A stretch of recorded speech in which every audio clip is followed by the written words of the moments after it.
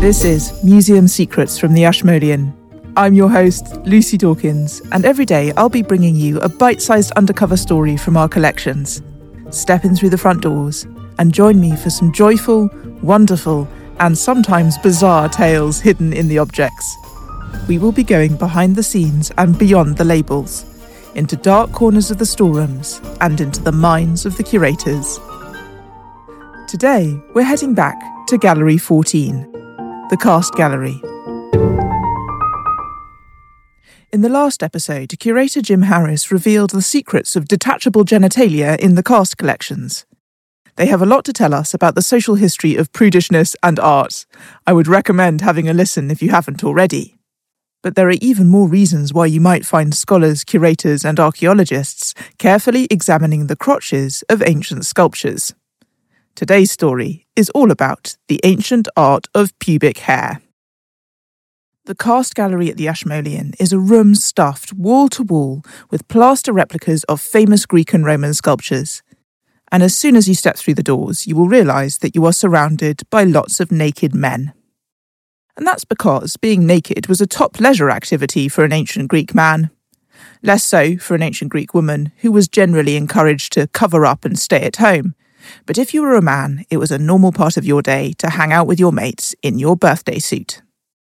The reason for this was that the social centre of ancient Greek life was the gymnasium, a place to exercise, socialise, and talk about philosophy. Gymnasium means, in Greek, a place for getting naked. There was a no-clothes policy, with the exception of an accessory called a kounodesmer, or dog tie. It's a kind of ancient Greek high-performance sports underwear, a thin leather string which neatly ties up anything that you didn't want to get in the way. If you look closely, you'll find that there's actually someone wearing a kounodesmer in the cast gallery. He's an exhausted-looking boxer, sitting down as if taking a breather between rounds. Now, if you aren't wearing any clothes, but you do want to be fashionable, you have to work with everything you've got left. As a result, the Greeks like to style their hair. All their hair. We know this because statues and paintings of ancient Greek men show an amazing range of what are known as pubic moustaches. There are fishtails, starbursts, leaf shapes, and diamonds. Some wear their moustaches cropped short, and others luxuriously long and curly. Look twice in the cast gallery, and you will see some serious manscaping. Actually, a pubic moustache is probably one of the first things you see when you walk into the Ashmolean. Right in the middle of the atrium, pointing regally into the museum, is a massive figure of the god Apollo from a temple at Olympia. He's sporting a flat-top tash with immaculately pointed tips. We also know a bit about depilatory techniques of the time. While the sophisticated ancient Egyptians had got around to inventing waxing, the Greek writer Aristophanes mentions either shaving or, more agonisingly, singeing off body hair. These pubic moustaches are surprisingly useful pieces of information when trying to understand a Greek sculpture. Apart from giving us an insight into the social habits and fashion standards of an ancient society, they can also help us date the sculpture. The Greeks liked to make freestanding statues of men. This kind of sculpture is called a kouros, or a youth. For about 100 years, between 600 and 500 BC, most of them look pretty similar to each other. They're marching forwards, one foot in front of the other, their arms glued to their sides, and their gaze fixed to the front. Because these kouroi conform to type, it can be tricky to date them exactly.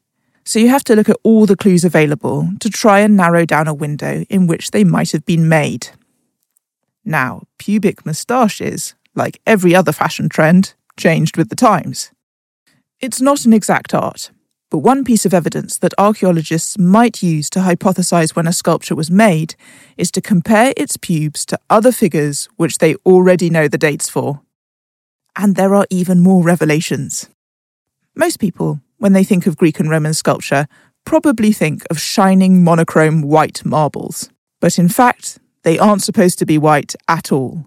Originally, they were painted from head to toe, and we're talking full garish technicolor and gold leaf. The problem is that these paints are not very durable and tend to fade and flake off when exposed to the elements over time.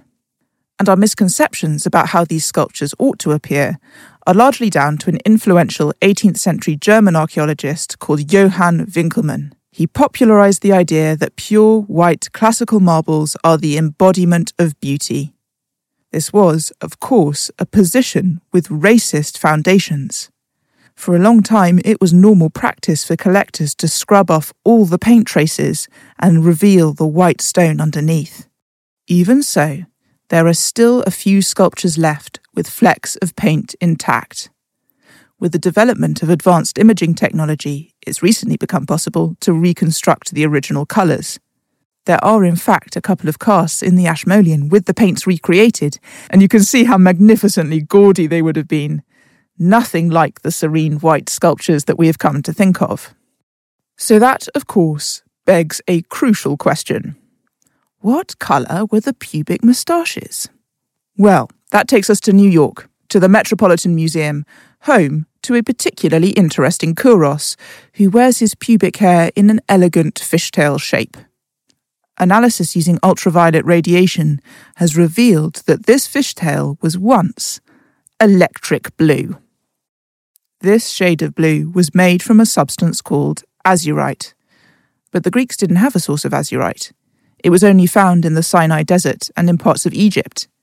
The New York Kouros's pubes are therefore evidence of international trade routes between northern Africa and Greece. What a lot we can discover by lowering our gaze. And even then, that's not all. Around 490 BC, these Kouroi sculptures suddenly began to change from the rigid posture that had been fixed for the previous 100 years or so. The reasons for this artistic revolution are still a subject of debate, but the fact is, in the space of only a decade, Kouroi became more relaxed and naturalistic. They broke out of their stiff, striding poses and started to look like real, sinuous human bodies.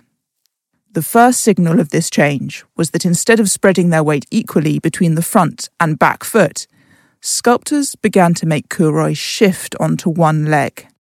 This pose is called contrapposto, and the asymmetrical distribution of weight turns the spine into an S-like curve, tips the shoulders, and shows all the muscles in the body working together as a system. A tiny change in posture, and suddenly the sculpture looks more alive. One of the earliest examples of this is a Kouros called the Critios Boy from the Acropolis in Athens, and there's also a copy of him in the cast gallery. The best place to look for this contrapposto pose is in the pelvis. Whereas the old-style Kouroi had dead-level hips, the new ones had one tilted higher than the other. It's also particularly obvious when you look behind the Kouros. One buttock is relaxed, whilst the other one is tensed. The earliest sculptures in this period of change have the smallest of tilts in their hips, and as time went on, this became more and more pronounced.